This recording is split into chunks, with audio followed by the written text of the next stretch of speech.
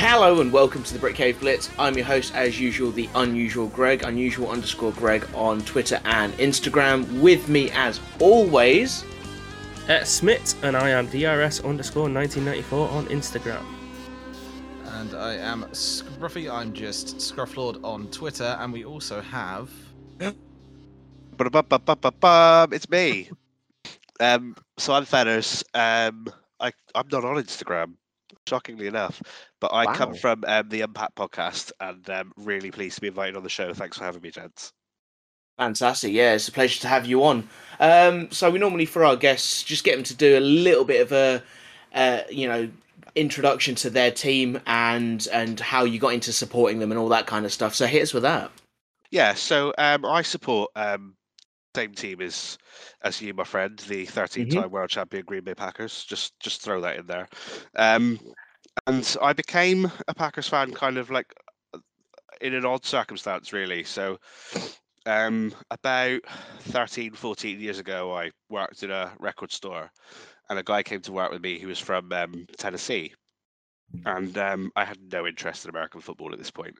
Yeah. And he said to me, like, if you ever watched a game, do you want to get into it? And I was like, it just doesn't interest me. I've got no interest at all. And he was like, well, come round to mine. My wife will cook and we'll watch a game. And I was like, okay, cool. So my friend, his name was Bobby, and he comes from Tennessee, and he went to the University of Tennessee. He was there the year Peyton Manning was their quarterback. Nice. So he became he never followed one team, but he was a Peyton Manning fan. So at the point where I went round to watch a game with him, he was a Colts fan. And I remember really clearly we watched the Indianapolis Colts against the Houston Texans, and the Colts blew the Texans out. And I was like, okay, this game's quite cool. So I started going around to his a bit more. Lots of food was eaten, a few drinks were had, and I started watching more and more Colts games. And I was like, this game is great, but the Colts are quite underwhelming as a franchise. So went away and was like, right, what type of team am I going to support? And so my understanding of how a quarterback worked and how the sport worked was the kind of quarterback Peyton Manning was, which was, a classic deep arm pocket passer. And I went looking for my own classic deep arm pocket passer. That turned out to be Aaron Rodgers. And then the story of Green Bay and all the things that go with it, like the Lombardi era, the Ice Bowl, and fan-owned, and all these things that make Green Bay appealing and unique kind of fell into place. And that's it. And we've had a pretty enjoyable 15 years since, with a Super Bowl and a lot of late January heartaches, but it's all part and parcel of it. And I couldn't imagine supporting any other team, to be honest with you. No, completely agree. No, that's fantastic. So we're going to do a quick news segment. It's not going to be anything major, but NFL franchises have agreed or kind of sliced up the market and have announced international home market area initiatives. So for those who don't know what that means, it basically means that in Canada, Mexico, Brazil, the UK, Spain, Australia, China, and Germany, certain teams have elected to call those their home markets, and are able to form partnerships, do marketing, advertisements, and all that kind of stuff to grow an international fan base. This is very exciting for everybody, especially us in the UK, except we got some pretty meh teams. For instance, in the UK, it is the Chicago Bears, the Jacksonville Jaguars, the Miami Dolphins, the Minnesota Vikings, the New York Jets, and the San Francisco 49ers. Bleh. Very bleh. Best to sit. I mean, how I'm looking at this is just like, how we've always been making the joke about the Bears. I've just realised who their soccer equivalent would be, fans-wise. Okay. I'm really hoping no one here supports them, or this is going to be very awkward. Actually, let's just check. Does anyone here support a soccer team? Yes. Who do you support? Tottenham Hotspurs. Okay. Liverpool. Good! I would say the Chicago Bears fans-wise are comparable to Arsenal.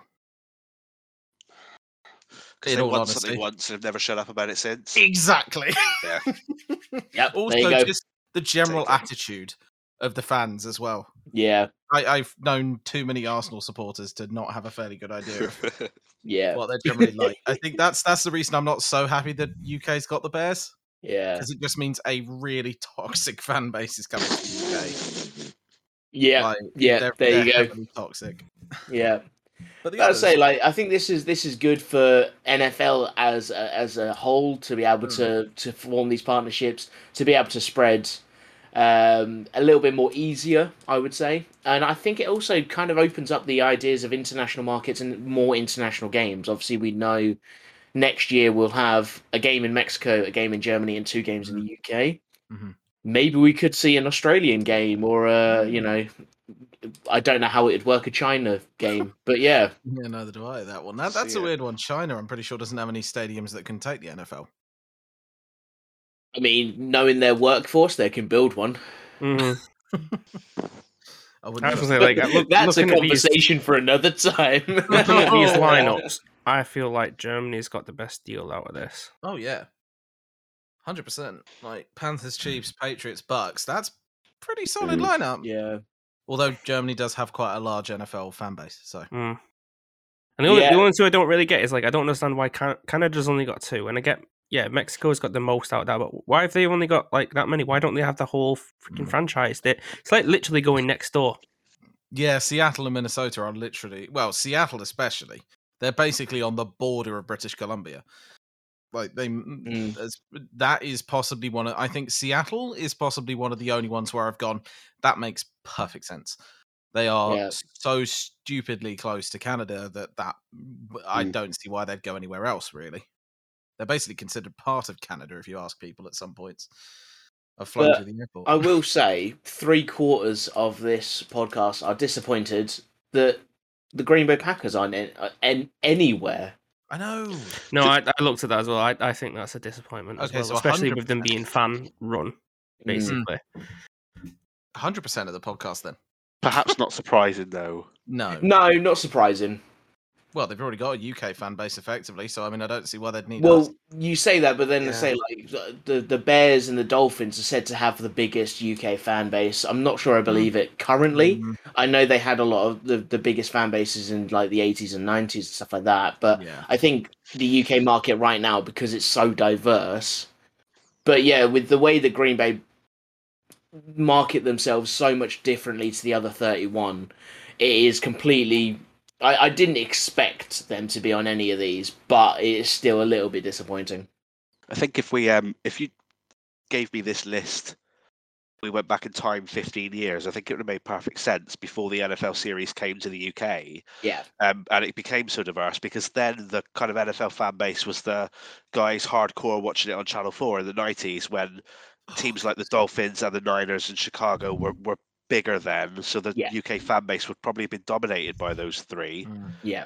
But like you say now, it's as diverse as ever. And I mean, I can find somebody on Facebook who supports every franchise, and it's just not that case anymore. No, absolutely. They could, of course, be trying to break back into that market that they're starting to lose a little bit of share in, because as you've said, over time it has waned a little bit. Yeah. They could be trying to break back into that. I think it'd be a smart business decision. Out of the 6 that come to the UK, I think the only one that I could have guaranteed would have been on this list is the Jaguars, with how they have been treating the UK games. True story from the Packers tailgate that I was at not so long ago. So in a Green Bay parking lot, waiting in a queue for the toilet, a Wisconsin native said to me, "Hey man, is it true everybody in the UK supports the Jags?" And I was like, "Yeah, pretty much, yeah." Because they're here all the time. So even America recognizes that the Jags are becoming such a UK focal point. Yeah, absolutely. But that's we just wanted to touch on that. And Scruffy, should we do the little thing we normally do where we cash in on the predictions from last week? Predictions, yes. And it's another week. I'm going to start it with this, where there is a straight out just 4 in a row. Which does in fact go to Craig. I haven't predicted every single one. I am very sad I didn't put an accumulator on that one, but same. Given there were some interesting games in there. Yeah, the odds wouldn't have been too bad. But starting from the top, we had the I'm going to read it via the scores list that you've made. We got the Dallas Cowboys versus the Wash Racists. Yeah. I don't know if Fenners knows this, but we've nicknamed the Washington team the Washington Racists. We haven't nicknamed that. They nicknamed that themselves. I'm fully behind that decision. Yeah. So Racists. To recap it was basically because of their old team name and logo and all that kind of stuff, and then because of the investigation that started back in July, we just nicknamed them the Washington Racists because we refused to name them the football team. To be fair, the podcast episode ended, and then we had like a 20-minute discussion where we carried on recording, coming up with stupid names like Washington #Trumps and stuff like that. President, I think it was. We just eventually settled on Washington Racists. I think if you should potentially write to Dan Snyder and suggest that as a permanent name, you might go for it. Hello. So it was Cowboys at Washington. Both of you predicted the Cowboys to win. The Cowboys did, in fact, win. I gotta say, the Cowboys' defense in this game was scary. Scary. Absolutely terrifying. I mean, Micah Parsons, 2 sacks, that fumble, strip sack recovery sort of thing, insanely scary. I mean, Trayvon Diggs is always... He's a scary corner at the worst of times, and in this game he was a little bit muted, but to have it from everybody else on the defense was scary. This was one of those games as well, like where I did message you partway through, but you weren't watching because you fell asleep, so I didn't want to spoil anything. I was looking after my nephew. Okay. I know. I'm not calling you or anything. I was just because I didn't want to spoil it because it was like. I think there was calling me out for it, but not being a true fan and being able to spend all the time. 3 or 4 games at the same time that were all looking like those teams were going to be shut out. Yeah, and it was just insane. Like, to be honest, it was quite insane that Washington came back by 20 points. The way it started off, but Heineke didn't seem to be able to do shit, to be honest, and just kept getting sacked. Yeah. That O line for the Washington needs to be sorted out. But yes, it was just a weird game. So moving on from that one, or cool. Unless Fenners, you got an opinion? That's what I was I was waiting a little bit for, just see if Fenners had anything to say. I just think the thing that a couple of points that struck me is Micah Parsons is not just going to be Defensive Rookie of the Year; he's going to be Defensive Player of the Year. I would have thought. For a rookie to take that award deserves that credit. But the other thing, I think, although Washington aren't flamboyant or exciting to watch or anything like that, they are efficient, but they've struggled with Chase Young out of the side. They've become a different team, and if they wanted really seriously to make the playoffs, they needed to get a result against Dallas, and they didn't. There is still going to be somebody who nicks an NFC playoff spot. I don't think it's going to be Washington. I think they might finish 8th or 9th in the conference, but it was a good game, and it was nice to see them put up a bit of fight at the end. The pick 6 was good, but Dallas are not to be trifled with at this point. No. And just to round that one up, it was 27 to the Cowboys, 20 to the Racists. Sorry, I can't get over how much that just rolled. But yeah, moving on to the next one, which was the 49ers at the Bengals. Smith predicted the Bengals to win. Greg predicted the 49ers to win. Given the fact that I've already said Greg absolutely wiped it with all of these, 49ers won. That score was 26 to the 49ers, 23 to the Bengals. So it wasn't exactly a huge margin of victory. It was an overtime win as well. It was, overtime. Because the regular score was 20-20. Bengals went and got a field goal in overtime, and 49ers got a lovely run on the outside to get the touchdown. But this was the thing that I said, was the San Francisco defense was going to win it for these guys, and they were effective in shutting Burrow down. Obviously, Burrow's still playing with that dodgy finger, but they were still able to shut him down. And I just think, like, the offense for the 49ers isn't going to win them anything special this year, but that defense is going to carry them going for at least a couple of years. Well, I was going to say that the only marking point of the 49ers offense is George Kittle, and that's... Yeah. I'm not going to say it's a rarity when it actually becomes effective or like something actually connects, but yeah, it's not every play. I mean, to be honest, it did fucking awesome. Like 13 receiving catches for 151 yards. Yeah. It was insane. And was this the game where he did that jumping one-hand catch as well? Don't remember jumping one-hand catch, but I remember jumping fingertips catch. Must have been that then. But yeah, if it weren't for him, I think the defense might have slowed the Bengals down to not put as many points on the board, but they definitely wouldn't have put as many points up themselves. I'm not surprised that you guys kind of split the predictions on this, because I looked at this one myself and just couldn't quite figure which way it was going to go. Yeah. I did take the Niners, but only on a split. I think Niners again are a very well coached, efficient football team, aren't they? And they know they can make the right play at the right time. The Bengals, I like Burrow, I like Mixon, I like Higgins, I like Chase. They've got so many exciting players. Yeah. I think they need another couple of drafts and free agencies just to piece the defense together and the lines together. Agreed. And then they can become a real force. I had a Ravens fan on my own podcast this week, and we were talking about like that AFC North. Nobody seems to want to win it at this point. No, God, no. The Bengals, I think, exciting team. I just think they need another couple of years, but they could become a real force. When obviously we were predicting these, one of the things that swung you towards the 49ers as well is due to Burrow's injury.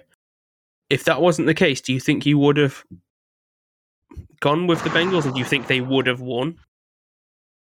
Because to me, watching him, it didn't seem like it was affecting him as much. It didn't affect him as much as I thought it was going to. I absolutely agree with you there. Yeah. The 2 points that done me on the 49ers was the 49ers defense.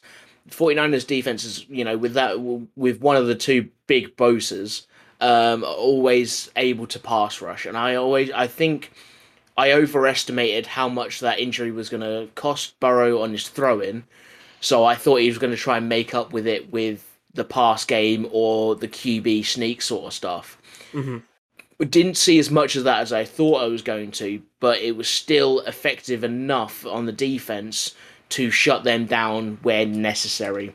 And the thing is, with Jimmy G as quarterback, I don't see him as the explosive offense he needs to win the games outright.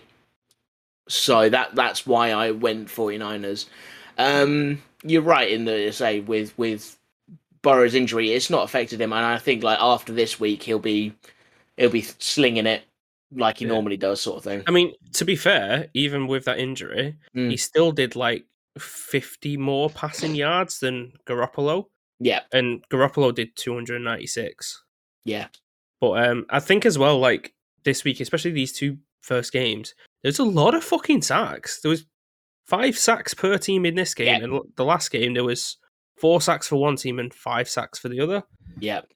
I don't know if it's the same in the other ones. I haven't checked out or looked at the specific stats yet, but I feel like this was just a week where the O-line were just like, whatever, just have a rest this week, and next week we'll get back into it. I think sometimes we kind of underestimate house and experience over. We kind of put that below like sexy players and big explosive plays and stuff. And the Niners, like you said, man, Garoppolo's not. He's not going to set the world on fire with his arm, but he is experienced, and the Niners defense they do know what they're doing, and they're very clever, and the coaching element of the team, there's a lot more experience in that Niners team than the Bengals team. So if Burrow was fully fit, no, I don't think it would have made a massive difference. I think the Niners have just got a little bit more in the way of experience and know-how. Yep. And that just about came through in the end, but could have gone either way. Oh yeah, no, 100%. Like any team, any game that goes to overtime, that game could have gone either way during the regular the allotted time, and overtime is just a crapshoot. Anyway, continuing with the predictions, we have the one where Smith did a mad lad. If COVID hadn't been a thing. Lions at the Broncos. Smith predicted the Lions. Greg predicted the Broncos. The Broncos did, in fact, win 38-10. See, my thing with this was like, yes, the Lions have not performed all season. At the time, I was thinking, because they've got that first win, I know it's not a lot, like there is, staff training the actual players on the goddamn team. There's all that crap around it, but sometimes just the way you go into a game in that certain headspace, it can just prevail or fuck you over sometimes. So I just thought after that win, it might be that moment where they're like, we've got this now, guys. Come on, let's just power through it all. And then literally the day after, COVID or cold had hit them or whatever. I don't know how many players are out. I know they announced at one point there was 18, and then there was another bit later on they said 21. I heard 21, yeah. Yeah. And was it their 4th string and 5th string running backs were that were on there? Yeah, that was I mean, to be fair, the Lions did have a fairly good running game when they could get it going, but yeah, they're still the Lions. Yeah, that's a statement. And it always will be. The only thing I'll say about this one, I'm kind of glad they lost, because now they have the most satisfying record. They are 1-11-1. Oh. It's satisfying to everyone else except Lions fans. Yeah. That is my response to Lions fans. I mean, has there been a team yet where they're able to win 6 and lose 9 and just go, right, we're done now as a franchise? We would like to formally withdraw from the rest of the season. It's like, instead of landing on top, they're like, we would like to land on the bottom because we're sexy.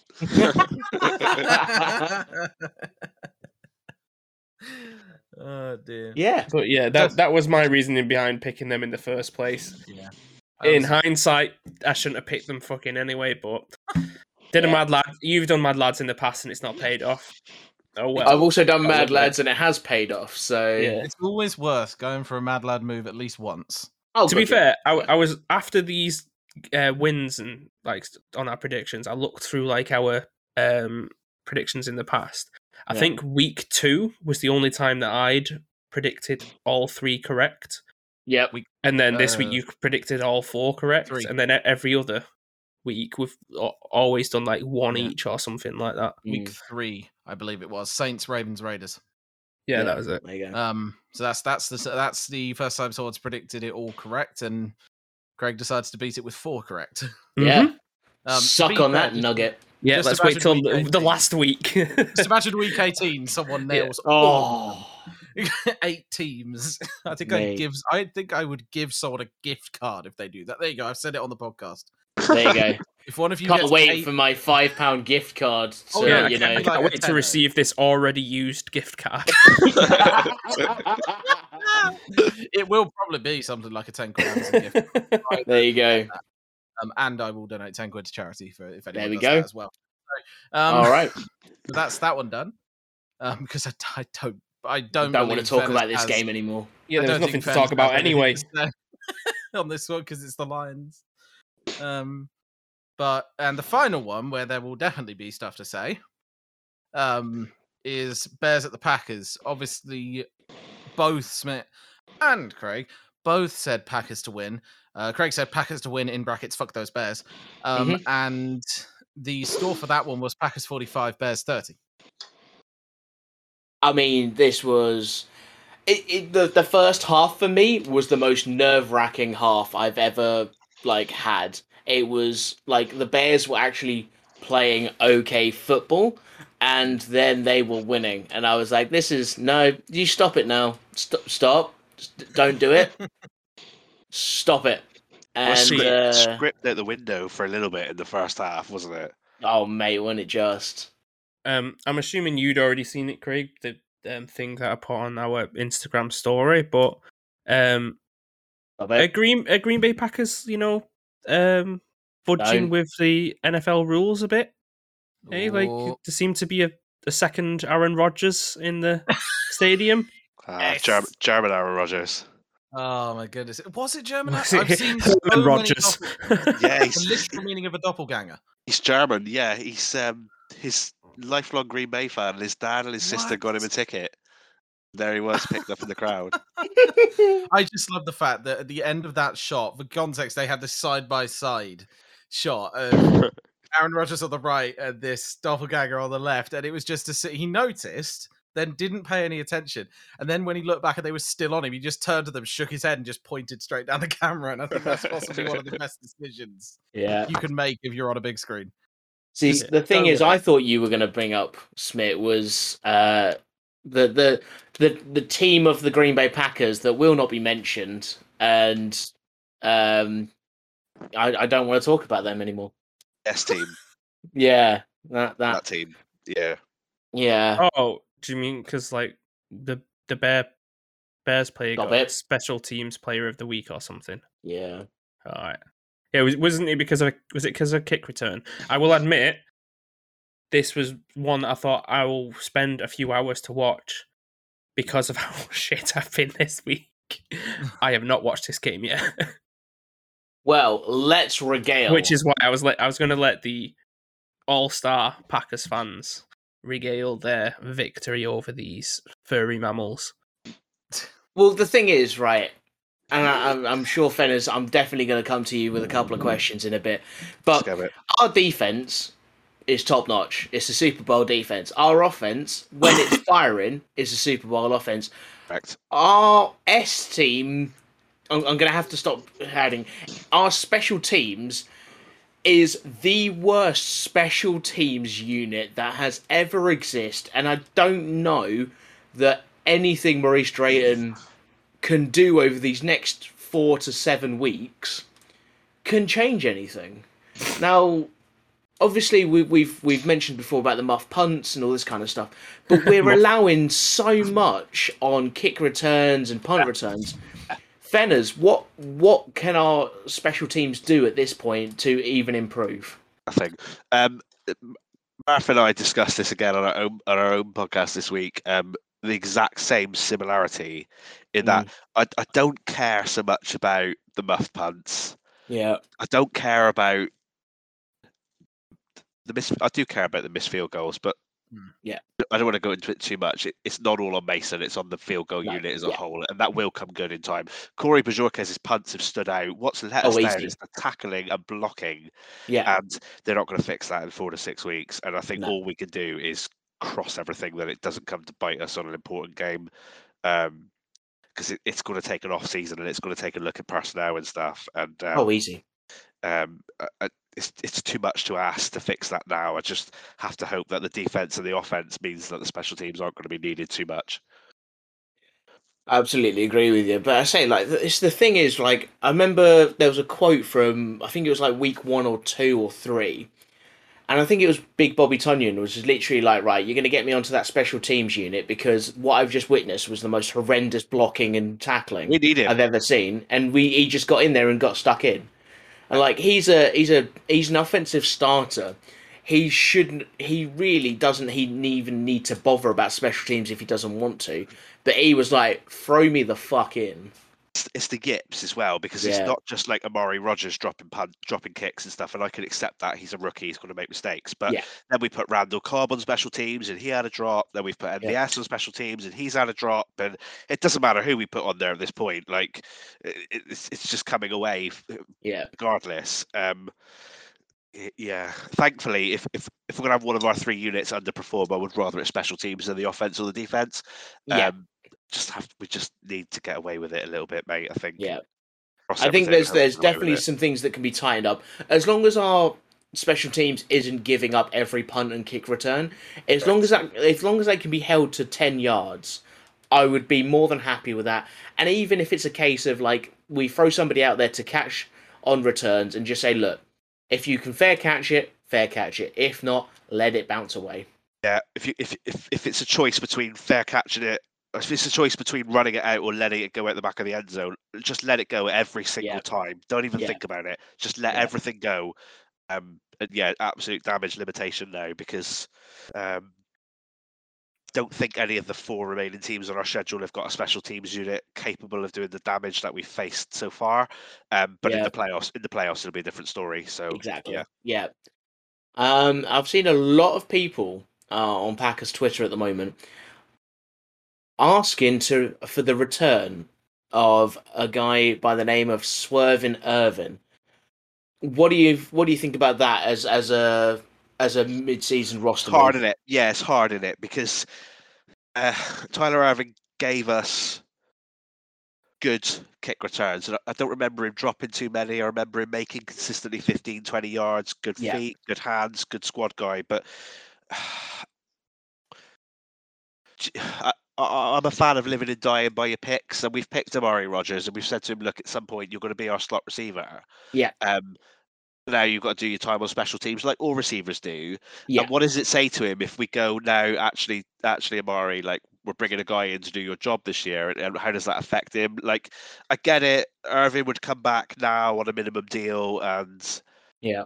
but is he going to be match ready, and is he going to be sharp, and does it have a knock-on effect on Amari Rogers? And Yeah. I would leave things as they are at this point of the season. If you asked me in week 8, I'd probably have gone for it, but not in week 14. No, not for me. I don't know what you think.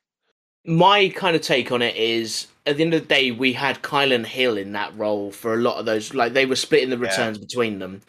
So my point to Amari would be like, look, at the end of the day, if we're going to be a Super Bowl team, we need to be a Super Bowl team everywhere that we can potentially be. I would say to Amari, like, look, we know you're you're a project. You know, this hasn't been a fantastic rookie season for you. Next year will be a better one. But right now, we need to go and get the players that can get us the win, sort of thing. Because I think, like, when you say that to kids, especially if you phrase it around like the Devondre Campbell signing, you know, the all the kind of linebacker signings we had with Whitney Merciless, all that kind of stuff. And you say, look, we've got guys in because we needed to at that point. We need to get somebody into returns, unfortunately, and maybe like give him a little bit more you know, offensive reps to kind of compensate, because you still want him to work out. Because at the end of the day, on offense, we've got 4 other guys that we can throw it to if Amari isn't where we need him to be. On the returns, he's the only guy. Yeah, exactly. I absolutely understand the take, because you know we've even rotated Malik Taylor in there as well, and he's had drops too. So yeah, I understand what you're saying. I can see it both ways. Yeah, no, absolutely. So let's talk about this Bears offense. Justin Fields. What's your kind of? I know we've spoken a little bit about him, but what do you think about Justin Fields after this game? I think he's going to be a nightmare for years to come. I think the best features of Justin Fields now are, and we talked about this when we had you on our show last week, is when he doesn't quite know what to do, that is most dangerous, because then it becomes raw instinct, and he's then makes whatever pass he can make, or more often than not, it's out the pocket, start scrambling, start running, start moving.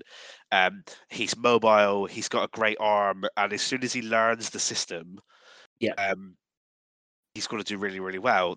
The problem he may face is that I think the Bears change everything next year, head coach, GM, all of it. Yeah. So they bring somebody else in, then it's a new system, and then Justin Fields kind of falls back a year, where he kind of next year has to do exactly what he's done this year and ad lib it a little bit. If the Bears can get somebody in next year and they finish 7-8, 8-7, anything better than that, and a head coach looks solid going forwards, because let's face it, there's been question marks over Najee and Pace for years now. If you give Justin Fields a foundation where he can develop, and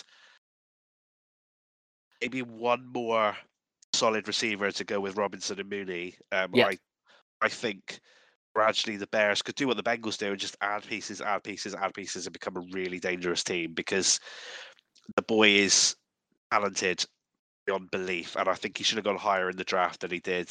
And I think, the Packers defense is going to have to get used to chasing him around for the best part of the next decade at least. The speculation, of course, of whether Mr. Rogers goes and plays his football somewhere else next year. If he does, and then suddenly the division next year is the 4 quarterbacks of Fields, Goff, Cousins, and Love. Suddenly Justin Fields looks the best quarterback out of the 4. and that's a scary prospect. Yeah, highly rate the boy. He's going to need a couple of years yet, and he's going to need pieces around him and, a solid coaching setup. But yes, I'm afraid for what's to come. Yeah, absolutely. I'm slightly afraid, but also slightly excited because at the end of the day, it's one of those things where, like, yeah, you want your team to run the table, but at the same time, you also just want to like have competition in these games. Yeah. Like when we went to Soldier Field, it wasn't so much of a competition, but this one, especially for the first half, was an exciting competition. We have the easiest division in football. There's Yeah. no two ways about it. The Lions are the Lions are a mess. The Vikings are decent on defense, but it's aging and it's falling apart. And on offense, they haven't got a clue. They rely on Dalvin Cook. Kirk Cousins is not a franchise quarterback for me. No. Zimmer's offense is outdated, and the Bears were the opposite. They had enough on defense, but again, it's getting old now and it's starting to fall apart. On offense, they've had very little, and now that's sort of coming in. They're going to need pieces while they readdress that balance. We've had it so easy for the past few years. 5 wins out of 6 last year, 6 the year before. We're probably going to get 5 this year. It would be nice to have a competitive division for sure.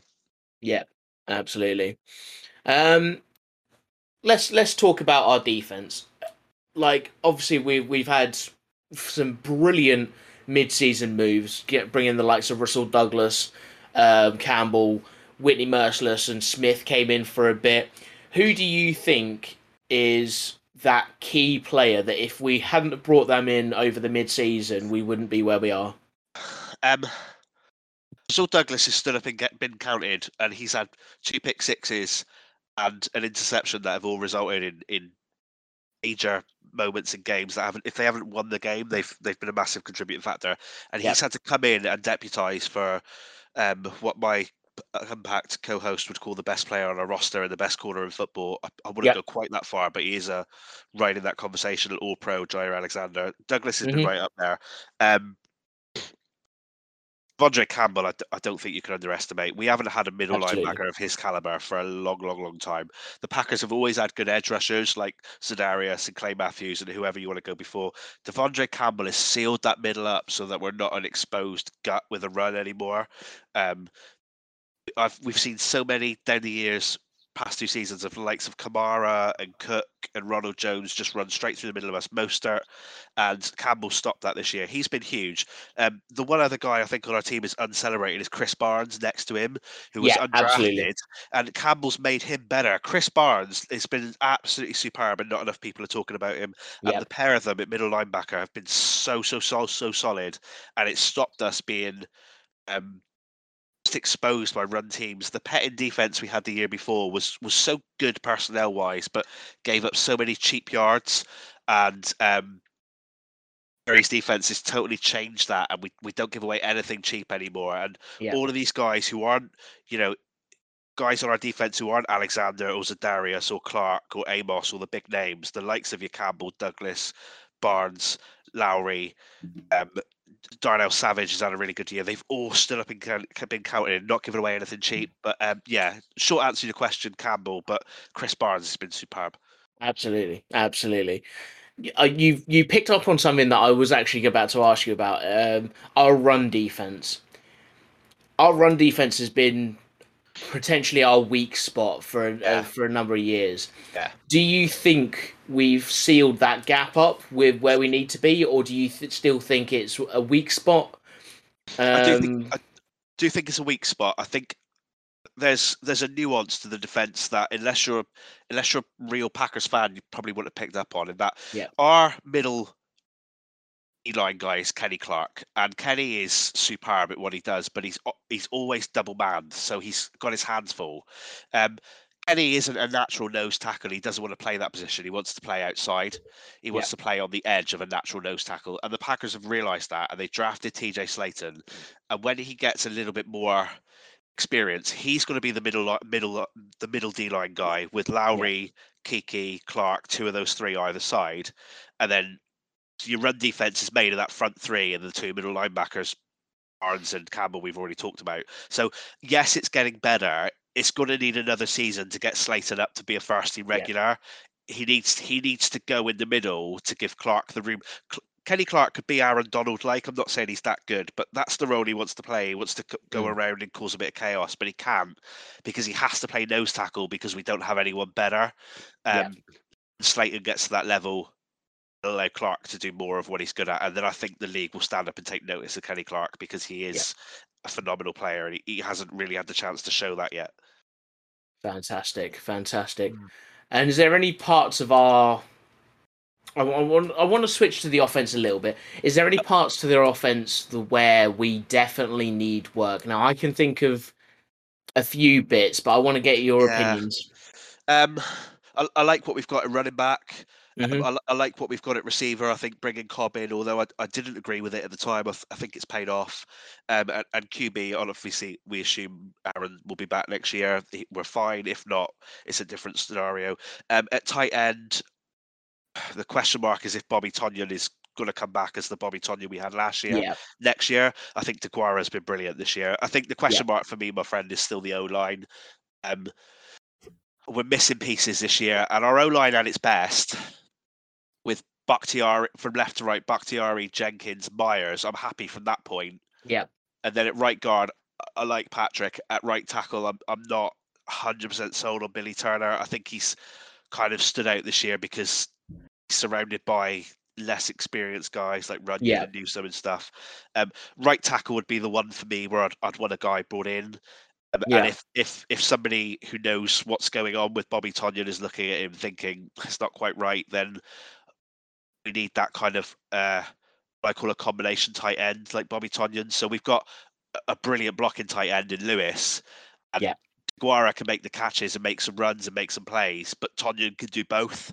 And I think that's so important in modern football. We've seen so many all-conquering tight ends now, like of Kelsey and Kittle and even Andrews and Waller, and it just adds an element. And if Tonyan isn't going to come back the same or not going to come back at all because he's a free agent in the summer, that needs to be addressed too.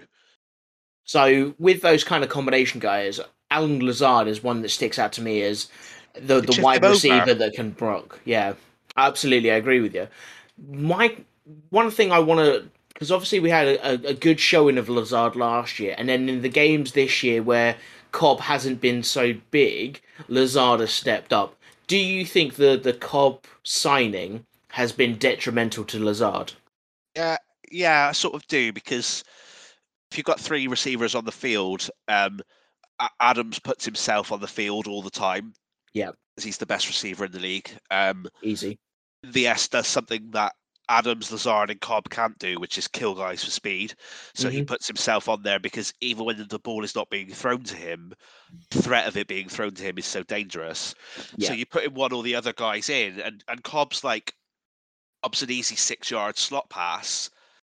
What Lazard did so well was use his 6'6", 200 in whatever he is pound frame and go up and catch the contested plays. And I see exactly where you're coming from. If Cobb's on the field, typically Lazard isn't. I think that the injuries in the O-line haven't helped because we've asked the big guys on our receiving options like Tonyan, Lewis, DeGuara, and Lazard all to go and do things they don't want to do, which is block. He's had to be used in a way which hasn't suited him this year. Tonyan was used like that as well. That's why he only ended with 4 touchdowns before he was injured, rather than the 11 he got last year. They've all had to fill in for the injuries. But yeah, I think you're right, mate. I think Cobb's gives a bit more utility than Lazard, whereas Lazard is I don't want to insult the guy because he's very good at what he does, but he's more of a lumbering target, isn't he? Where Cobb's a bit more nimble. Yeah, absolutely. Is there anything else you wanted to bring up? Because obviously we've spent a fair amount of time on the Packers, and whilst I'm loving it, unfortunately we have got other teams to deal with. Absolutely. Move on. I just think we need one more win to seal the North. I don't know if you're going to do this in predictions. I won't hark on to that point, but I think we will take the North. As we go into the playoffs, though, it's scary. I think Cards look good, the Rams look good, the Bucks look good, the Cowboys look good. It's anyone's money this year. Really good conference this year. Absolutely agree with you. Well, according to our predictions, it's not our money anymore. I think the thing for me is if we get the 1, there are two teams that I'm not scared of so much going forward, and that's the Rams and the Cardinals. I think if we get them coming to Lambeau, the Rams notoriously can't win at Lambeau. The Cardinals I'm less afraid of at Lambeau. The Bucks and the Bucks are the ones that scare me. The Cowboys, exactly. Yeah, the Cowboys are the other team that scare me if they come to Lambeau. I totally agree with you.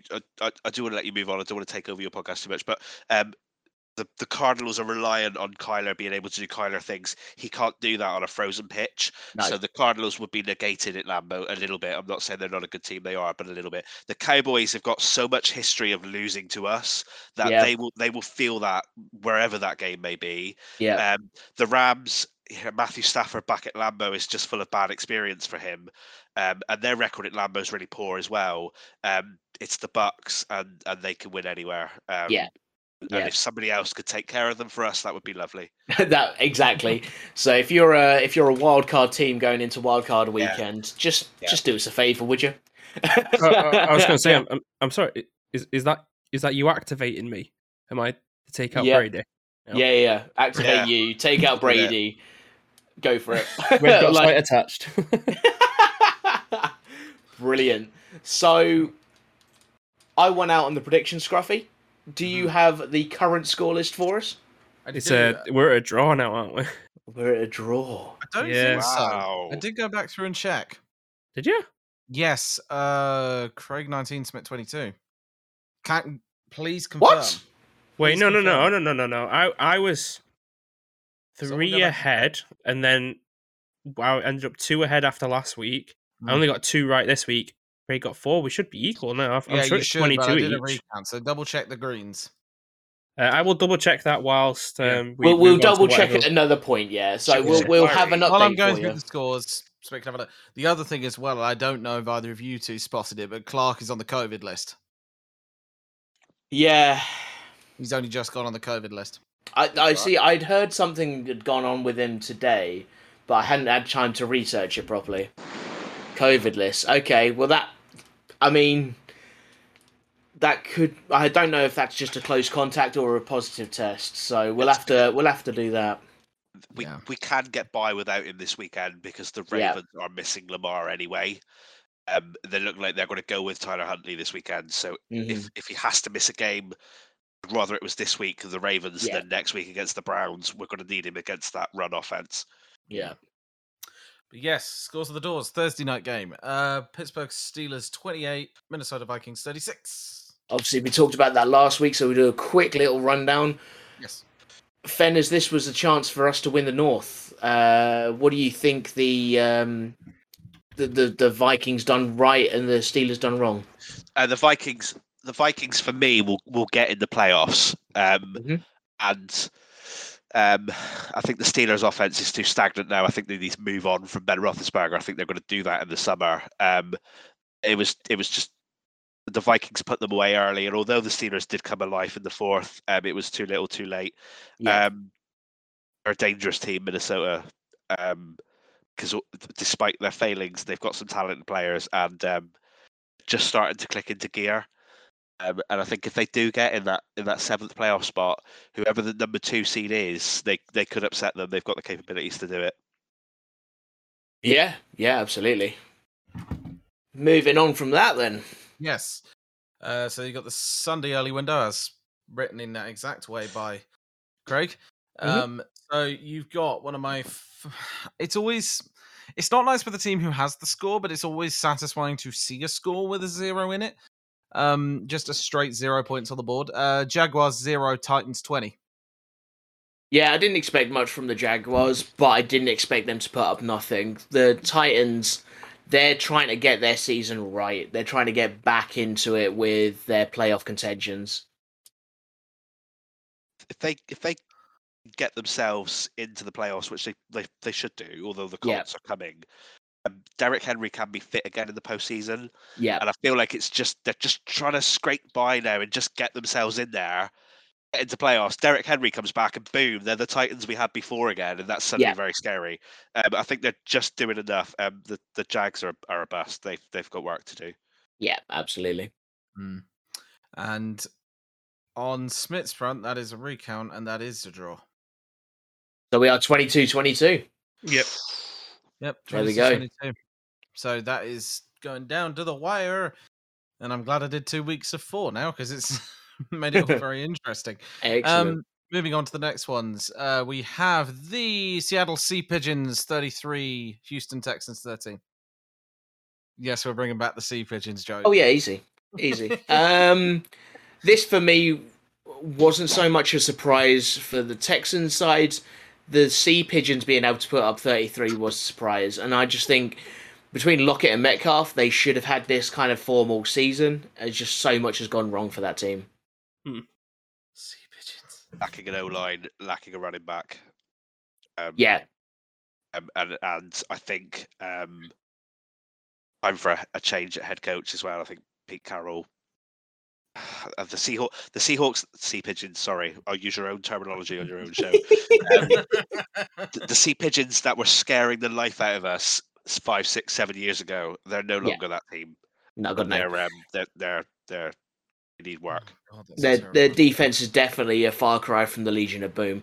The only thing I'll say about their running back sort of situation, Rashard Penny had a good game. Do you think he's going to be able to unlock that offense going forward? No, I don't think he does. I don't think Carson does either. I think he had a good game.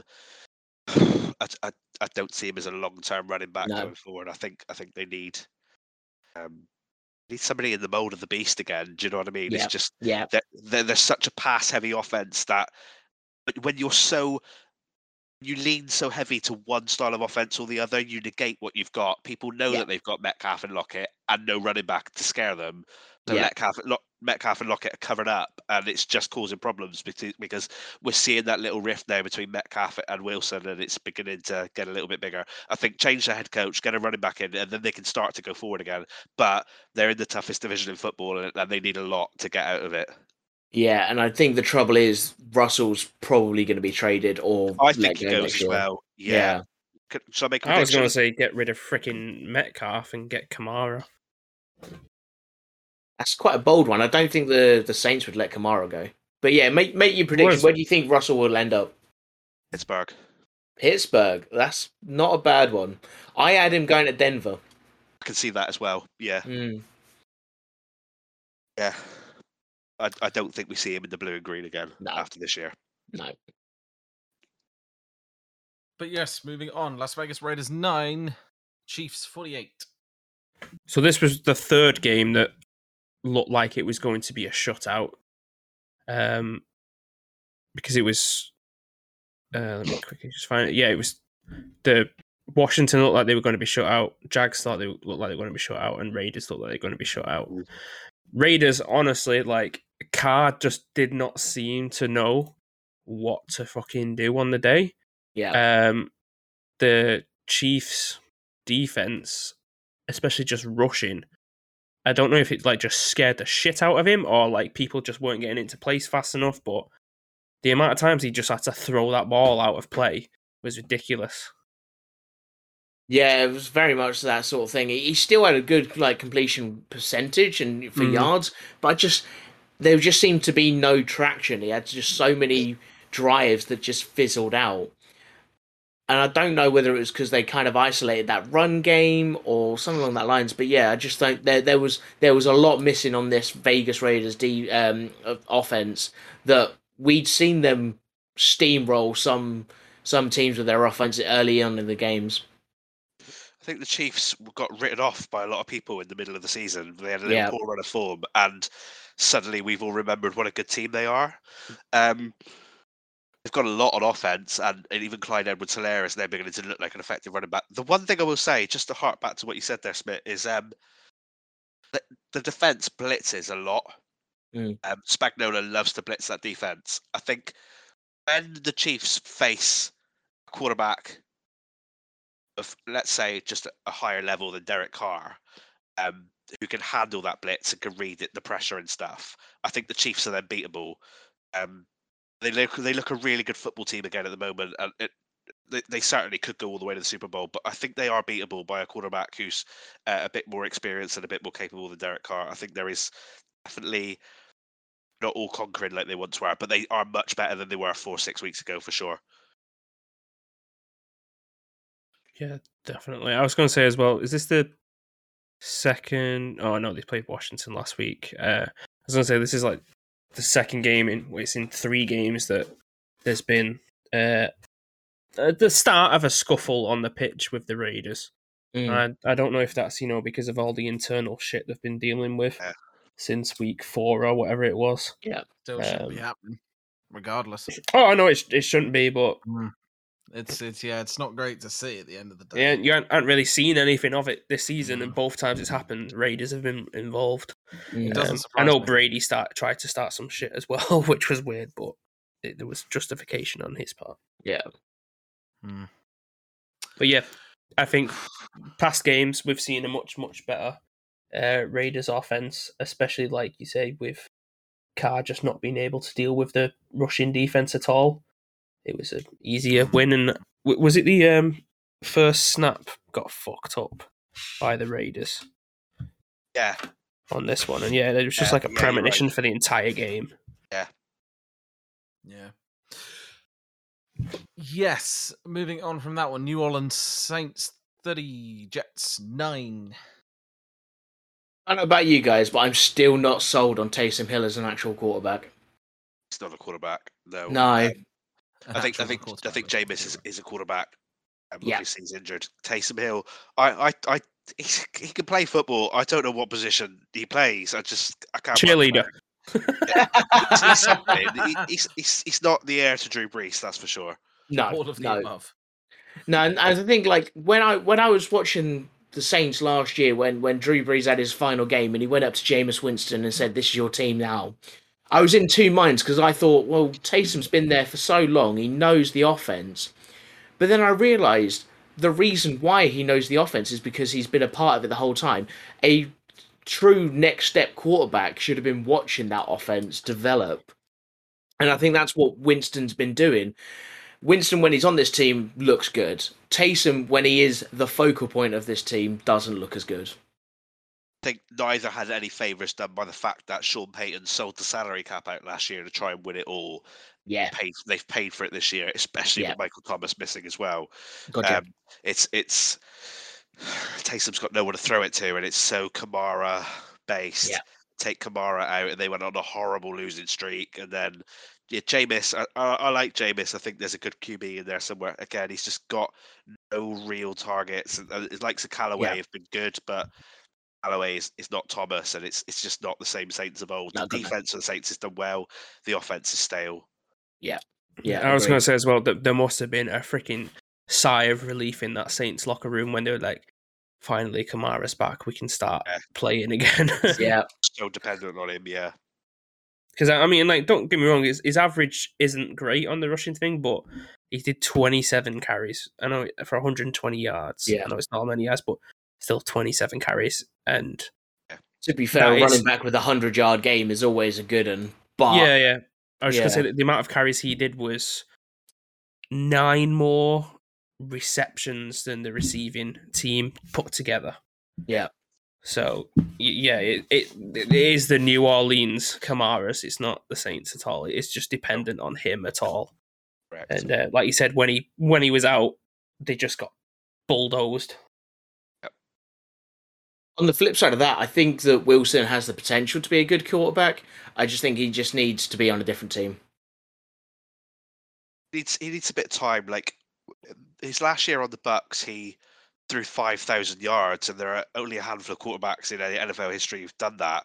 But with that came like 31 interceptions or something. Sorry, no, I was talking about Zach Wilson, the apologies, sorry, for the Jets. Sorry. Sorry, I take that back. He sucks. I don't rate him. I don't see it. No, can't. I don't think he's an NFL QB. I don't see enough there. Okay. Oh, we'll agree to disagree. No, absolutely. I'm saying, like, I just think with the Jets where they are at the moment, they're going to try and build around him, but I just don't know whether he'll go far. But he could. I think he could be ending up like a Fitzmagic situation. He goes to like 4 different teams, and is average to good on some of them. Bring me back when he's MVP, and I'll apologise on air. All right. Okay. Because I mean, like stats wise, he like got 99 completions out of 42, which is less than half. Not great, but that was for 202 yards overall, and then he still did the most yardage rushing wise. I feel like, yeah, okay, he's not that special, but neither is anybody on the Jets. Right. There is nobody that is a standout player at all. It's like how we bring up is it Jamal Williams on the Lions? Yep. How he is a good player, but because he's on the Lions, it sort of like drowns him out in this sort of like shitty static. Yeah. There's nobody that is a standout effective player on that team at all. No. But yes, moving on from that one. Falcons 29, Panthers 21. Decent.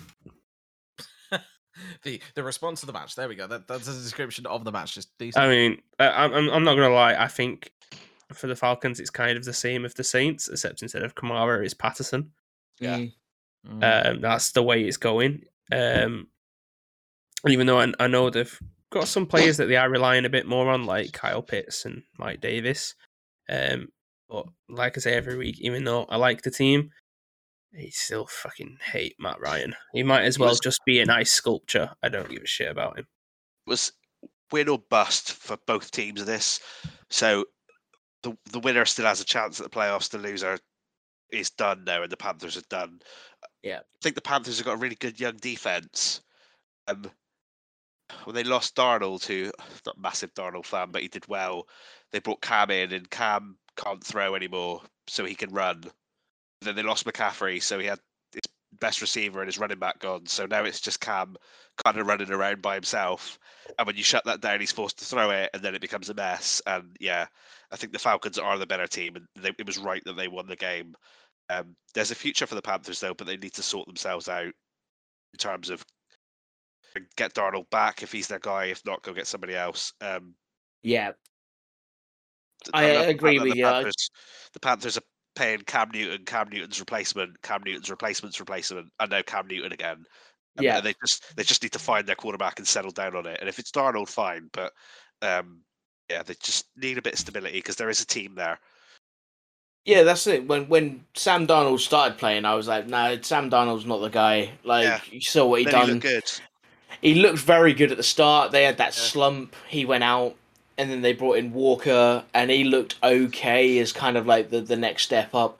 I was weirded out when they brought Newton back, but after those first two games, when he looked good playing in that offense again, I thought this was the right move for them. But then this game, it didn't look like it flowed. And I think they're too busy trying to fix the problem immediately while just like swapping out parts instead of just letting those parts ease into place. It just reminds me like an engine breaking down or something, and somebody being like, okay, we know how to fix it, but for now, gaffer tape. It's like, it'll do for now. Stick flex paste on it and hope for the best. There you go. It's like that weird fixer on TikTok where he like puts noodles in shit and lets it harden up, and then it's like, oh, that's fixed that missing tile on the floor or something like that. Oh yes, need to see that noodle thing first of all. The Cam Newton nostalgia was nice, wasn't it? But it just hasn't worked. No. Do you see a team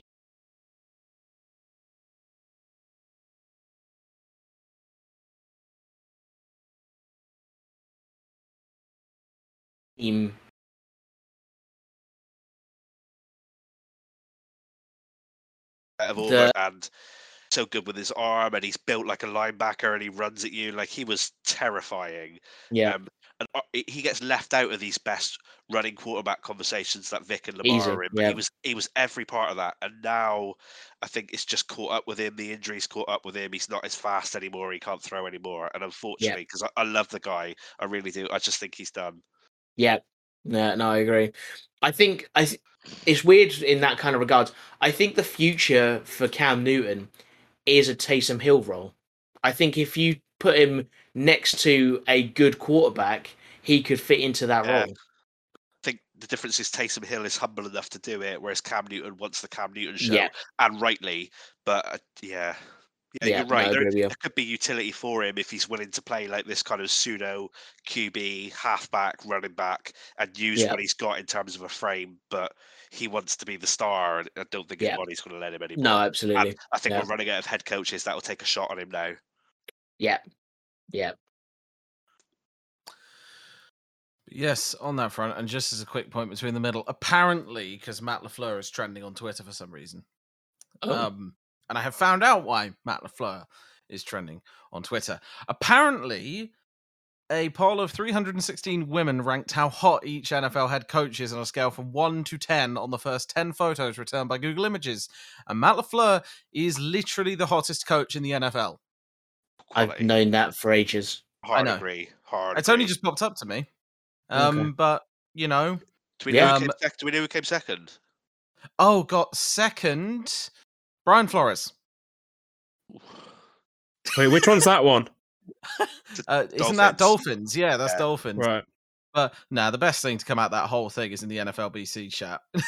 I've forgotten what the coach is called, but when you brought that thing up, all I was imagining was the coach for the Chiefs being on that list. Andy Reid. I mean, the lowest rated is Vic Fangio, so. Fangio is actually the most ugly coach of the NFL. Yeah, so. Bill Belichick. I will say he's not the hottest, but he looks husband material. Brandon Staley. Brandon Staley is husband material. Weird thing to say. Just saying, Bill Belichick is 9th. No. I'm moving past Brandon Staley, the Chargers head coach. If you look at him, he's not the hottest. He's not going to blow you away in the bedroom, but you know he's going to have dinner on the table by the time you get home. Okay? Yeah, no, he proper looks like a cuckold, doesn't he?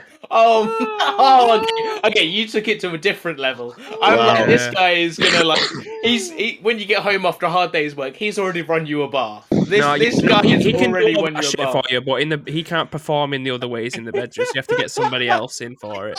But I get what you mean. Does it go like this every week? Kinda, yeah. Yeah. I want to say this is the outlier, but it's really not.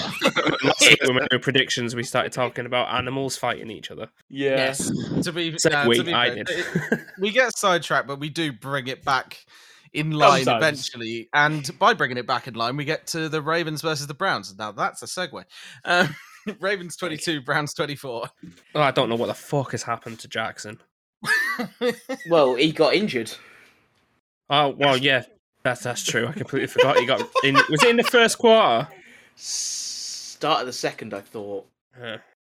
He's missing. It was an ankle injury, wasn't it? Yeah, the O-line for the Ravens isn't what it used to be. Absolute bits. Yeah.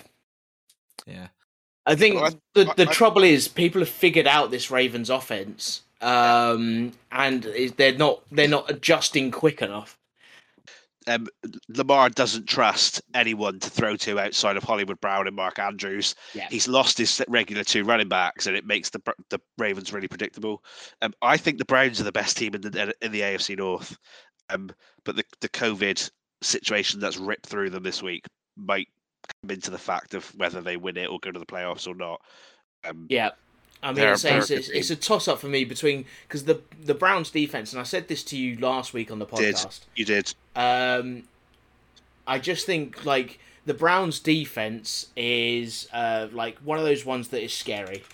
With what they had, going forward, the Browns defense is always scary, and that's why I think the AFC North is, you have to have a good defense and a pucker offense to beat that Browns team. And I think there's only, now that Lamar's gone down, I think there's only the Bengals that have the offense to take the Browns down. Yeah, we could see a scenario where the Steelers and the Ravens both have missed the playoffs. Yeah. I'll throw that out there. I think hard. This is a hard call. I think both will miss the playoffs because I think One will win the division and go. The Pats are going to go. The Titans are going to go. I think the Colts are going to go, and I think 3 out of the AFC West are going to go. I think the Chiefs, the Chargers, and the Broncos will all make the playoffs. Yeah. And I can see the Ravens and the Steelers both missing out, which is unheard of. Yeah. Yeah, and I think if the Browns defense can do what they need to do, which they've done against this week, if they can continue on that against in their last couple of games, which fingers crossed they don't, because one of their last games is the Packers. I just think Christmas Day. Yeah, Christmas Day game. So Treat. This game's an interesting one. I wanted to focus on it a little bit more because talking Packers with yourself, we play the Ravens this week coming, and then the Browns afterwards. If the Packers can pull their, put their defense where it needs to be, put their offense where it needs to be, we can win both of these games. Which, if you're a fan of anybody in the AFC North at the moment, you're rooting for the Packers because if you're a Ravens fan and you lose to the Packers, you also want the Browns to lose to the Packers to equalize it out. If you're a Bengals or a Steelers fan, you want the Packers to win as well. I think a full strength Ravens is a really tough game for the Packers. Yeah. Lamar at his best is the kind of thing we don't like to face. We don't like to face QBs that run around a lot. Yeah. But they're missing so many, and all of their secondary is in bits. And I don't know how, especially with Humphrey gone. The name of the other corner eludes me, unfortunately. But I don't know how they're going to cover Adams and MVS this weekend. And I can see the Packers winning by 2 scores or more. Yeah. Are a good team at their best at the Ravens. They're missing so many. We had a Ravens fan on our podcast last night, and he basically gave the same synopsis. Their season is decimated by injuries. Their hope is that they can squeeze through, nick into the playoffs, and get a few back in January. But I think time's running out for them. Yeah, and I agree with you with like the AFC West sort of thing, with the Chiefs, Chargers definitely going through. And with the Titans, the Colts. Potentially, you're looking a very slim window for anybody else in the North to go through. So I think if you win the North, you're the only team from the North going through. Yeah, it's going to be one from the North, one from the East. I think you're right. Titans and Colts, Chiefs and Chargers, and then that leaves the likes of the Ravens, the Bills, and the Broncos fighting for one spot. Yeah, absolutely. So, talking about this, we talked about the Ravens side of things, the Browns side of things. Do you think, obviously we've talked about the Browns defense, do you think the Browns offense has enough to take them through? They're the antithesis of what I said earlier, whereby when your offense is so one-sided, you negate yourself. Yeah. Doesn't work for the Browns though, because the Browns have no passing offense because Baker's been so hit and miss this year. OBJ's gone. They only have 4 receiving touchdowns all year, which is crazy. Yeah. It all falls on Chubb and Hunt, and yet they continue to just do it and get away with it each week because they're so good. Yeah. There is no dual threat running back core in this league as good as those two, and like you said, because the defense is solid, they can win any game on their day. I'm more afraid of the Browns than I am of the Ravens, even though the Ravens game is in Baltimore and the Browns game is at Lambeau. Yeah. They've got every chance of beating us for sure. Like to think in the Lambeau cold will do it, but it's a tough game. It's going to be a great watch on Christmas Day night as well. Absolutely, 100%. So we've said the last of our 4 games, I think we're both consensus agreeing on is Craig's gone. What? Craig, the recording bot is not in the. Yeah, he went a while ago. Oh, really? But I thought you were doing a backup one, which is why I didn't bring it up. Oh, okay. We'll try and get him back in a bit. But yeah, no, I've got the backup going. Sweet. I think he went. I thought he went after Scruffy left the thing, but he left a little bit ago. Oh, okay. The only thing that I was going to quickly bring up about the Browns is one, that Myles Garrett's touchdown was pretty fun. And Chubb and Hunt just sounds like a buddy cop TV show. Yeah, like 80s cops with like dodgy tashes. Yeah. Yeah. This week we investigate racism at Washington. Oh my lord. Mayfield! But yeah, no, I think like out of the Packers' last 4 games, I think we have the consensus of like the Browns is the only game that I'm a little bit worried about. No, I disagree, and I'll tell you for why. It's Minnesota, because if we lost to Minnesota at Minnesota, if we lose to Minnesota at Lambeau, it probably means we won't get the 1 seed. We'll probably get the 2 seed. Yeah. I think Minnesota then nick into the playoffs as the 7th seed, and suddenly we're playing them a 3rd time this season, having lost twice already. And I'm actually terrified of that game. I think the Browns are a scary opposition. I think Minnesota, because the implications, if they beat us, they get every opportunity to beat us again. I'm worried about that, and I would like to think actually maybe Minnesota could drop a game, if not 2, before we play them and end their season. I don't think it's going to happen. I think they're going to get in the playoffs at 7th seed. I think the thing that doesn't worry me enough about the Vikings is that they've squeaked through in that game against us. You think about a lot of their conversions, It was 3rd and long. They were relying on 3rd down more than anything. I think there's a different atmosphere at Lambeau where we can nullify that effect. And I think they've got not a great record because their offense isn't able to seal out games. Agreed. They're 6 and 7 this year. All those games bar 1 have been decided by 1 score, so they've only beaten 1 team by more than 1 score once. Yeah. I hear exactly what you're saying. Jefferson and Cook and Thielen are just, I don't know, maybe it's because it's the familiarity of the foe. I don't know what it is, but there's just something there. I'm just checking their schedule now, actually, just to see if they could be out of it before we face them again. They've got the Bears this weekend and then away to the Rams. So I guess if they drop that game at the Rams, then suddenly they're 7 and 8. If they lose at Lambeau 7 and 9, and they're probably done. I don't know. Just a trap game potentially. Yeah, absolutely. And shall we move on to the late window games? We have got to steamroll some of these because we are in a long recording already.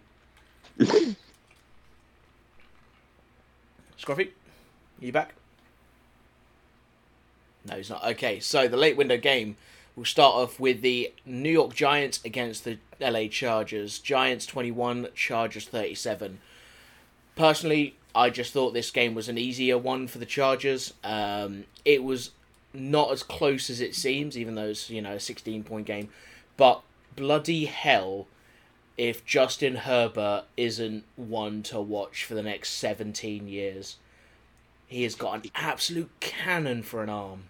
He definitely gets MVP at some point. Yeah. He is honestly, in quarterback terms, a destroyer of worlds. Yeah. Yep. Easily. And I think the thing is with Herbert is he's managed to find targets out of nowhere sort of thing. With, what he's got with Austin Eckler, obviously he's got that kind of good relationship with him. But then finding like Josh Palmer and Guyton and then Parham sort of thing. Williams, Exactly, yeah. All these extra people that he can just bring in just on his talent alone. He is going to be a team. Like, when we're thinking of, teams building around a quarterback, I think the Chargers would be, one of those exceptions where you're you should build around Herbert. Legit. They've got enough pieces to build the real skeleton of a team. They're always going to have to overthrow the Chiefs each year because the Chiefs aren't going to go away. They've got that heavyweight in their division, which is tough. But yeah, definitely a good core going forward. I was just going to say, in regards to how you said before about the sea pigeons, with Wilson and Metcalf, you can see their little not communication issues, but it's sort of like a friendship on the team, really, sort of breaking down slightly. Yeah. I saw a thing the other week where it's like Herbert's obviously got a good relationship with all of his receivers, where they were putting up the Chargers put up some post about like who's the best bromance or whatever. Justin Herbert was a part of every single bromance, and there were 7 of them. So like he clearly has an extremely good relationship, and obviously is a really good person to have that connection with his team. And obviously, if you get players who are a bit more effective, it's it's a point made really that he would be a connection with almost anybody.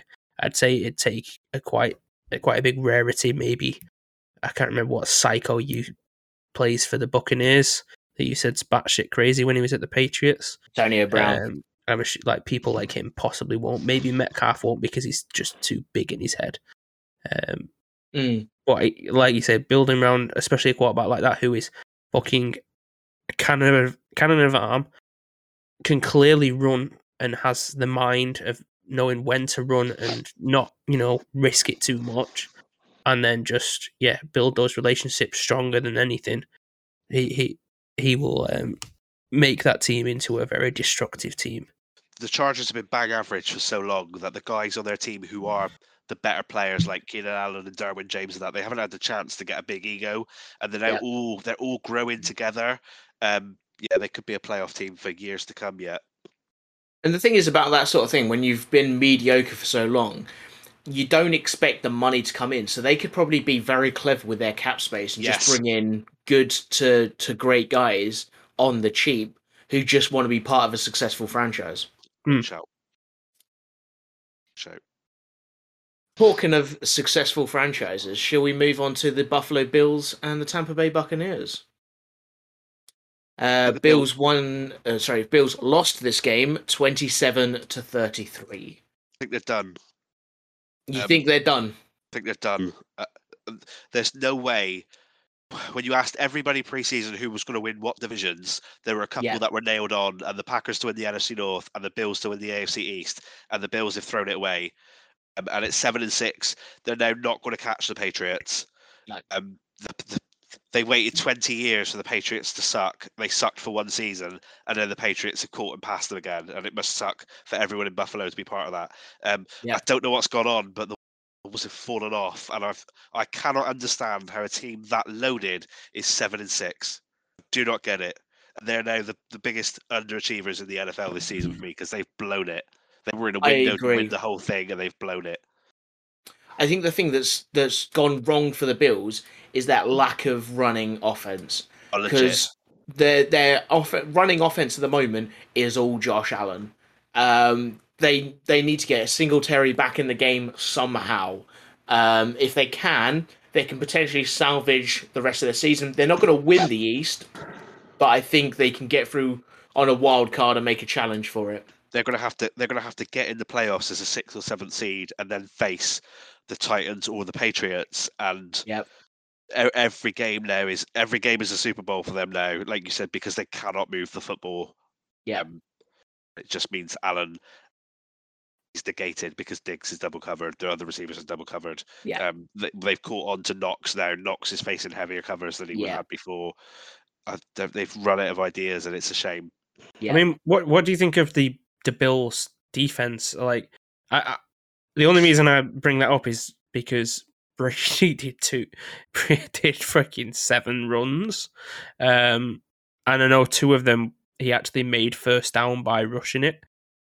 Did you see the press conference? No, when Micah Hyde was in, and he said he's not fucking doing that anymore. He's got to stop.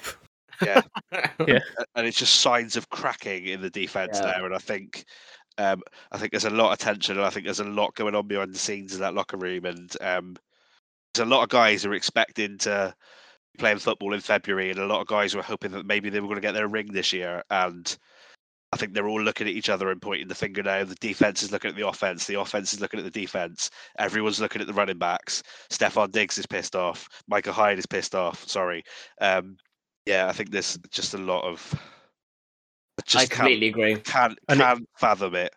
It's like how we said at the start of the season. This Buccaneers team is basically the infinity gauntlet of teams for like, especially receivers.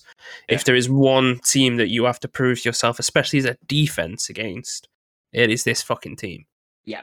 Even if you lose it, as long as you put up a fucking fight and you make some good plays, you can still prove yourself by losing. It's just the way that they just didn't seem to like connect, and Brady made 2 first downs by rushing. I know that there was one where he tried. Did he like score a touchdown by rushing? And he 2 of them I know like picked him up by like his each side of his pelvis, and then Brady kicked off. Oh, I did see that. Yeah, I did see that. Like, is that allowed? That, or is it just a bit of a like fumble? We grabbed the wrong place. I know Brady has the best quarterback versus team record in NFL history. His record against the Bills is 32-3. Yeah, and I think like it's just a little bit of extra something when he faces them. I don't know quite what went on there. No, I think tensions were high for that point, especially if you're right with the Bills locker room. Something's gone wrong, terribly wrong at the end of it, and they just need to. Sorry, that's right.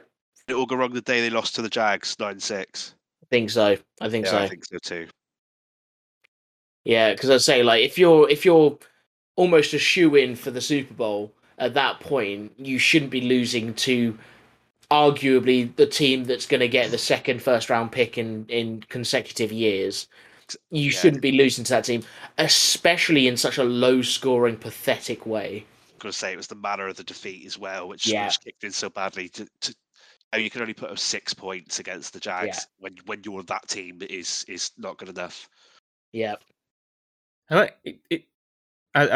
don't want to look through all the games and scores and stats and everything, but have the Bills like basically put up 2 of like pretty pathetic score lines this season? The one against the Jags, and then I know their game against Patriots last week was a really shit score line. It was 10-14. So that was still double figures. The thing that was the shit about this one was Mac Jones's stats, because Mac Jones had 2 completions on 3 attempts. That was the worst part about that. So they've not done brilliantly. They've not been able to be competitive in those sort of games, which is going to be a detriment to their season for sure. So then, last but not least, Scruffy, should we do the Monday night game? He said he was back. He did say he would. Sorry, there we go. I am. Hello. Are we on to the last score? Yeah, Monday night game. Monday night game. LA Rams 30, Arizona Cardinals 23. This was a massive result for the playoff picture. Massive result for the playoff picture. I mean, I can say that, like, after watching this, I wasn't surprised by it, but it's not what I expected. For some reason, I did expect the Cardinals to come away with the win. Yeah, but it was one of them where, because they were against the Rams, it was one of them where I was looking at it beforehand. I was like, I wouldn't be surprised if the Rams win, but in my expectations, I would expect the Cardinals to win. And I think, a lot of people would have the same thing, especially with the Cardinals being at home. They won that away game. Now it's the home fixture for them. They should have been favourites to win this. And I think they were, Fenners, you probably know, they were 7 points favourites, or was it 5 point favourites? Yeah, I think it was 5.5 points favourites. Yeah. And like you said, the home advantage makes a big difference, and it was a real heavyweight clash. But it's twice now that the Cards have been caught out at home when they face good opposition. And slightly off topic, come back to the game, but DeAndre Hopkins is out for the rest of the regular season. Does that end the Cards' chances of the 1 seed? Maybe, especially after that loss. I don't know, but yeah, what ends their chances? Sorry. Oh no, you're okay. I had the Rams to win, but not quite in the manner that they did. No, it was the same thing as yourself. Like I had the Rams to win it, more on hope than anything else, because I said to myself, if the Rams win this game, the Packers have a chance to take the 1 seed from them. If the Cardinals had won this game, then we would have had to have relied on so many other results to go right for us to get the 1 seed. I think the thing that's going to screw up the Cardinals getting the winning out and trying to fight for that 1 seed again isn't going to be the loss of DeAndre Hopkins. It's going to be what their lack of adaptability. Because to say with Murray not being, I don't know whether it's not being that what he was at the start of the season over the past couple of days since he went out. It's that kind of stuff where he's not been that level of QB again. I think that could stop him going all the way that they need to. I mean, at the start of the season, the dude was a bullet. I mean, don't get me wrong, he still ran quite a few, but he was literally a bullet. Yeah, in the first few games. What injury did he go out with for a... I can't remember. Venice, do you know why he was out? No, can't remember. There we go then. Because I was going to say, like, obviously, if it is a leg foot injury, I know it would make more sense for him to stop doing that or slow down on that front on purpose to avoid it obviously getting worse and happening again. But like you say, he's still good. Don't get me wrong, he's still fucking amazing. But yeah, he's compared to the start of the season, he's slowed down or at least toned it down a little bit. James Conner has been really good for the Cards. Yes. Really, really good pickup, and we're seeing more of him than just a punch-it-in running back that the Steelers used to have. He looks very multi-level now, so he's really stood out for them, I think. He's had to.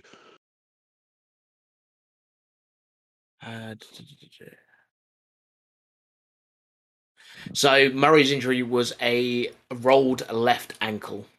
Right, yeah. That would make quite a lot of sense then. Yeah, absolutely. So that's the games for Week 14, done and dusted. Now, regular listeners of the show will know we normally do the Thursday night game of Week 15. However, we are recording this in the past, where that game hasn't happened yet. Wait, how far in the past? Can we take out Hitler? We can't take out Hitler. Damn it. We can potentially take out Gorbachev, though. I'm involved in that. I'll take that on. Yeah. Cool. All right, stay tuned for us taking down the Iron Curtain. But today's game, the Chargers versus the Chiefs, looks like an insane game. I'm so looking forward to this game.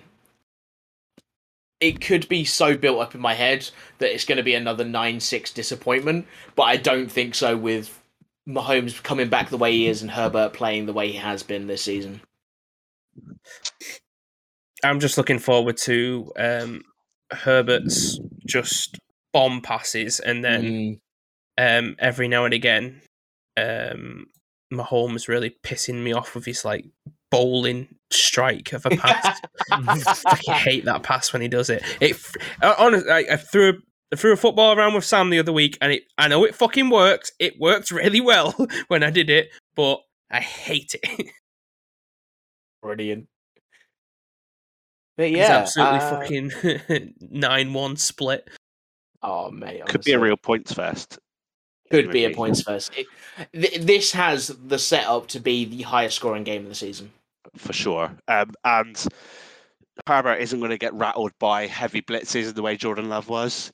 No. He will embrace that and blitz Justin Herbert at your peril. You want to send 7 guys after him, he'll bomb you over the top. Oh yeah. So Spagnuolo's got to come up with something a little bit more shrewd to get the best out of him tonight. Yeah. I'm really hyped for this game. I think it's going to be awesome. Oh, mate, absolutely. So, leading with that kind of discussion, Scruffy, do you want to take us into the predictions for this week? Yes, let's get started off straight away, because we're already at an hour and 45 minutes. Texans, Jaguars. Just the way the Jags have been playing, I'd go Texans this one. Okay. I'm going to say the Jags, because I don't think either team deserve to win this, but I think if any team is going to win it, it's going to be the Jags. They're going to figure something out from, the firing of Urban Meyer. Maybe they'll actually start playing, and the coaches won't be thinking they're losers. I don't know. Fenners, what you got? First of all, are there 4 predictions? Only There's 3 this week. 3. If I get all 3, do I get to come back again? You get a blowjob. Yes, I'll take that. I mean, I'm pretty sure I'm pretty sure all of us here would have you back again. To be Oh, honest. easy. I thought you were going to say pretty sure all of you here would give me a pretty blowjob. sure. No, Yeah. I mean, no. I mean, I get 3 blowjobs. Winner. 3. No. At the same time, not 3 separate ones. Oh yeah. No, I was going to say each and then one on the shaft. It depends on which one it is. I'll if you get the Jets and Dolphins one, I'll do that blowjob. Nice. Texas Jag ones, Craig will do that one. The other This is one, what I want. sure, yeah. So, Cool. so it's up to you which one you want. Texans Jags is possibly the most painful game in the NFL to predict. Normally, when it's 2 teams that are equally matched, I go for which one's got the most experience, and that would be the Texans. However, in this circumstance, I think it's probably a party atmosphere in Duval right now with Urban Meyer gone. I'm going to go for the Jags as well, but okay. and it won't be pretty. And then moving on from that one, we got Browns at the Raiders.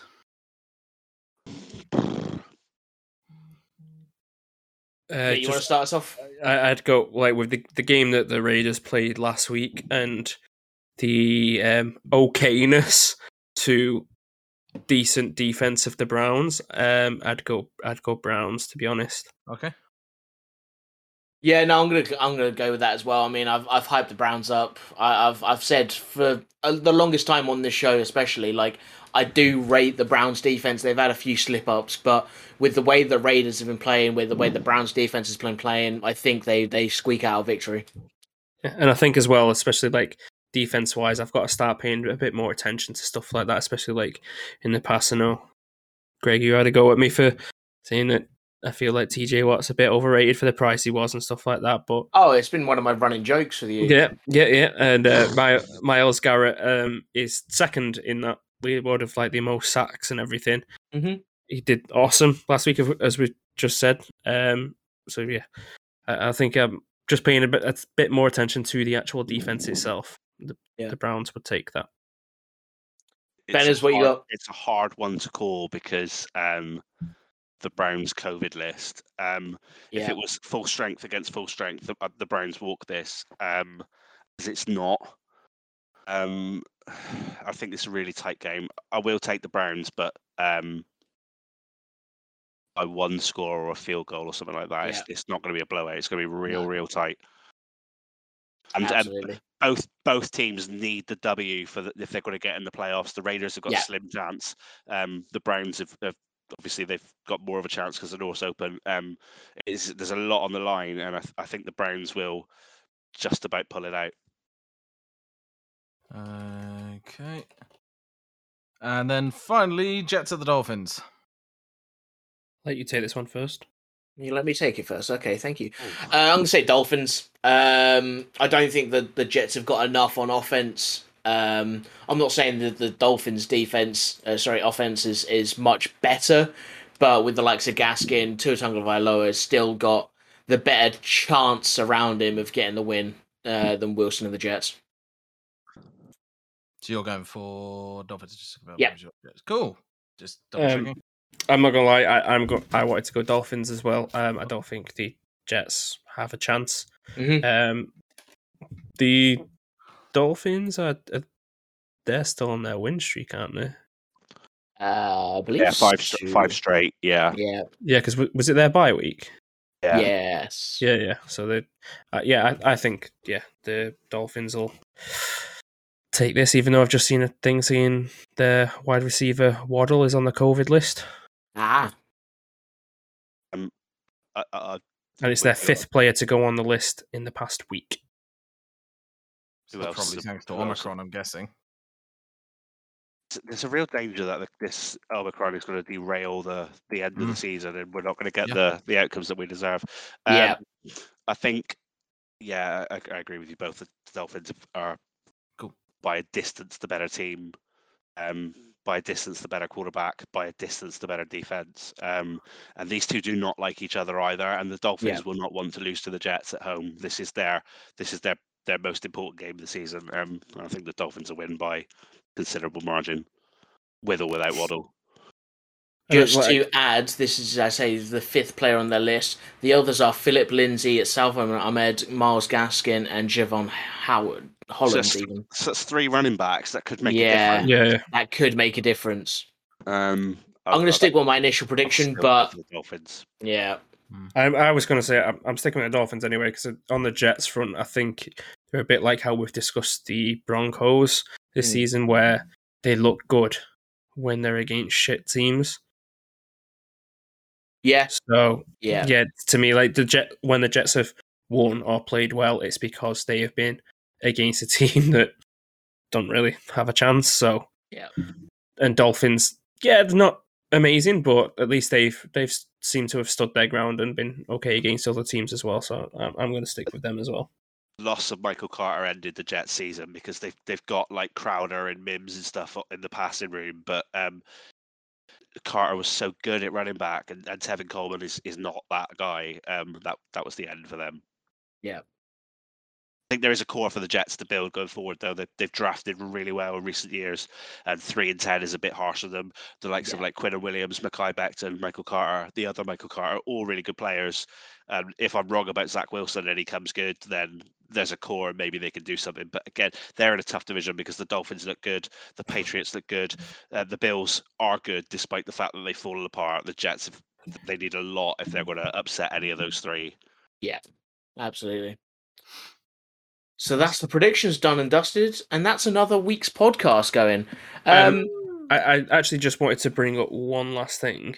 Okay. It's not actually to do with the NFL as a whole. I don't know if any of you guys... It's going to get edited out of the podcast then. No, go for it. I just wanted to bring up the whole, argument. No, Jesus Christ! He said it's getting cut out. No, in college football, I don't know if you guys had seen it, where I can't remember what team it was and what player it was. The quarterback did a rush, and he did a fake slide. Yes, where he slightly went down, and then defense went, and then he carried on running. And I can't remember if he just made the first down or he scored a touchdown from it. He got the touchdown. But I think after that game, they've made a ruling within the NFL or American football as a whole that that is not allowed. If you're going down, you go down. Yeah, because the second the defense see the quarterback going down, they are not allowed to touch him. So if he's going to fake that, it's just going to. It's unfair. At the fuck end of the up day. the defense. Yeah, it's a good decision to ban. It was Kenny Pickett, I believe, in the ACC Championship. But I personally think that's a perfectly reasonable move to ban. If there's a rule that states you can't touch someone while they're down or going down, very specifically going down, then why would they allow you to fake going down? Because you effectively go, well, can't touch me now, and then run into the end zone. It's absolutely. I mean, don't get me wrong. When I saw it, I went, "Oh, that's actually quite smart." But then when I thought about it a bit more, I was like, "Actually, no, yeah, that's really taking scummy advantage of something that does. It is basically not okay. I've done this just to give myself an edge here. I've done this so you cannot touch me. Yeah. And by the time you've realised, I'm fucking away. It's. I would go as far as to say it is dirty play. Mm-hmm. That is just a bit scummy. Probably past absolutely scummy. It really is. That's not a move that I personally would ever like to see. It's just absolutely, and I think I'm glad they've outlined it because that had a potential to kind of ruin the game even further. I mean, some of the late hits on the quarterback, you look at them. So I say, some of the plays, the calls this year by the refs have been absolutely rubbish with the roughing the passer calls and stuff like that. This just would open a whole new door to just absolute scummery. Yeah, that essentially was them going, no, we are banning you from opening Pandora's box. Yeah, it literally is, and I'm going to use it as a sporting pass between. It's it's not like it, but it's close enough to. It's like the FIA saying that they're going to clarify the rules, except with the NFL, they actually do it instead of talk about it. Yeah, shade on the FIA. I will shade the FIA for years. In another podcast when we've not been going for 2 hours. Exactly. Fenners, you have a podcast. We have talked about it a little bit. Give it a little bit of a pitch. Go. So it's called Unpacked, which is it's a really, really, really clever pun on Green Bay Packers. Unpacked, thought up by me and Murph in all of about 8 seconds. Some football does get talked about on it sometimes. That can't be denied. The focus of the show really is that each Wednesday, Murph and I text each other and be like, "Are we going to do Unpack this week?" And we're like, "Yeah." And then we come on with nothing prepared, and then we bullshit our way through it for a little bit. There's 3 parts to the show. Part 1, we talk about the week that's gone for the Packers. Part 2, we try to get a guest on who supports the coming week's opponents. Shout out to the 2 guys on this week who supported the Ravens. They did a really good job despite coming on at the last minute. Really proud of them both. And in the third part of the show, me and Murph talked total bollocks, which this week consisted of why in America do they not have Christmas dinner? They don't have Yule log. They don't have mince pies. And that is it's a serious podcast. Mate. People listen, and I don't understand why. But if you want to be one of those people who listens to our podcast and then subsequently doesn't know why but continues to do it, we'd be really grateful.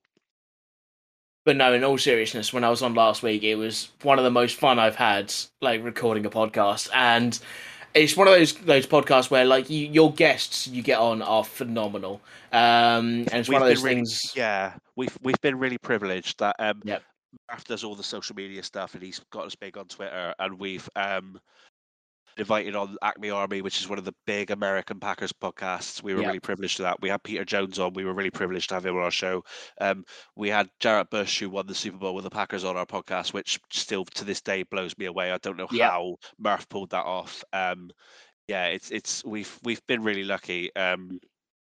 It's for just with the same as you, just 2 guys who get together to talk football, and some of the things that have come from it are really mind blowing. So but no guest is bigger than the other, and we were so grateful to have you on, and we're happy to have you on again. Same for all of you guys. If you want to come on and do it, let's get you on our show. And I'm as privileged to come here and talk to you as I am to talk to anybody else that I've been involved with. So thanks fantastic. for having me on, lads.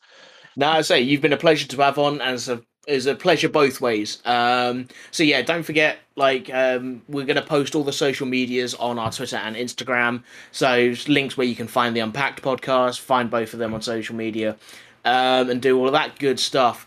It's been a pleasure, and it's been a great one to record. It's been a long one. We're going to maybe have to edit a few little bits down, but I'll leave that in your capable hands, Scruffy.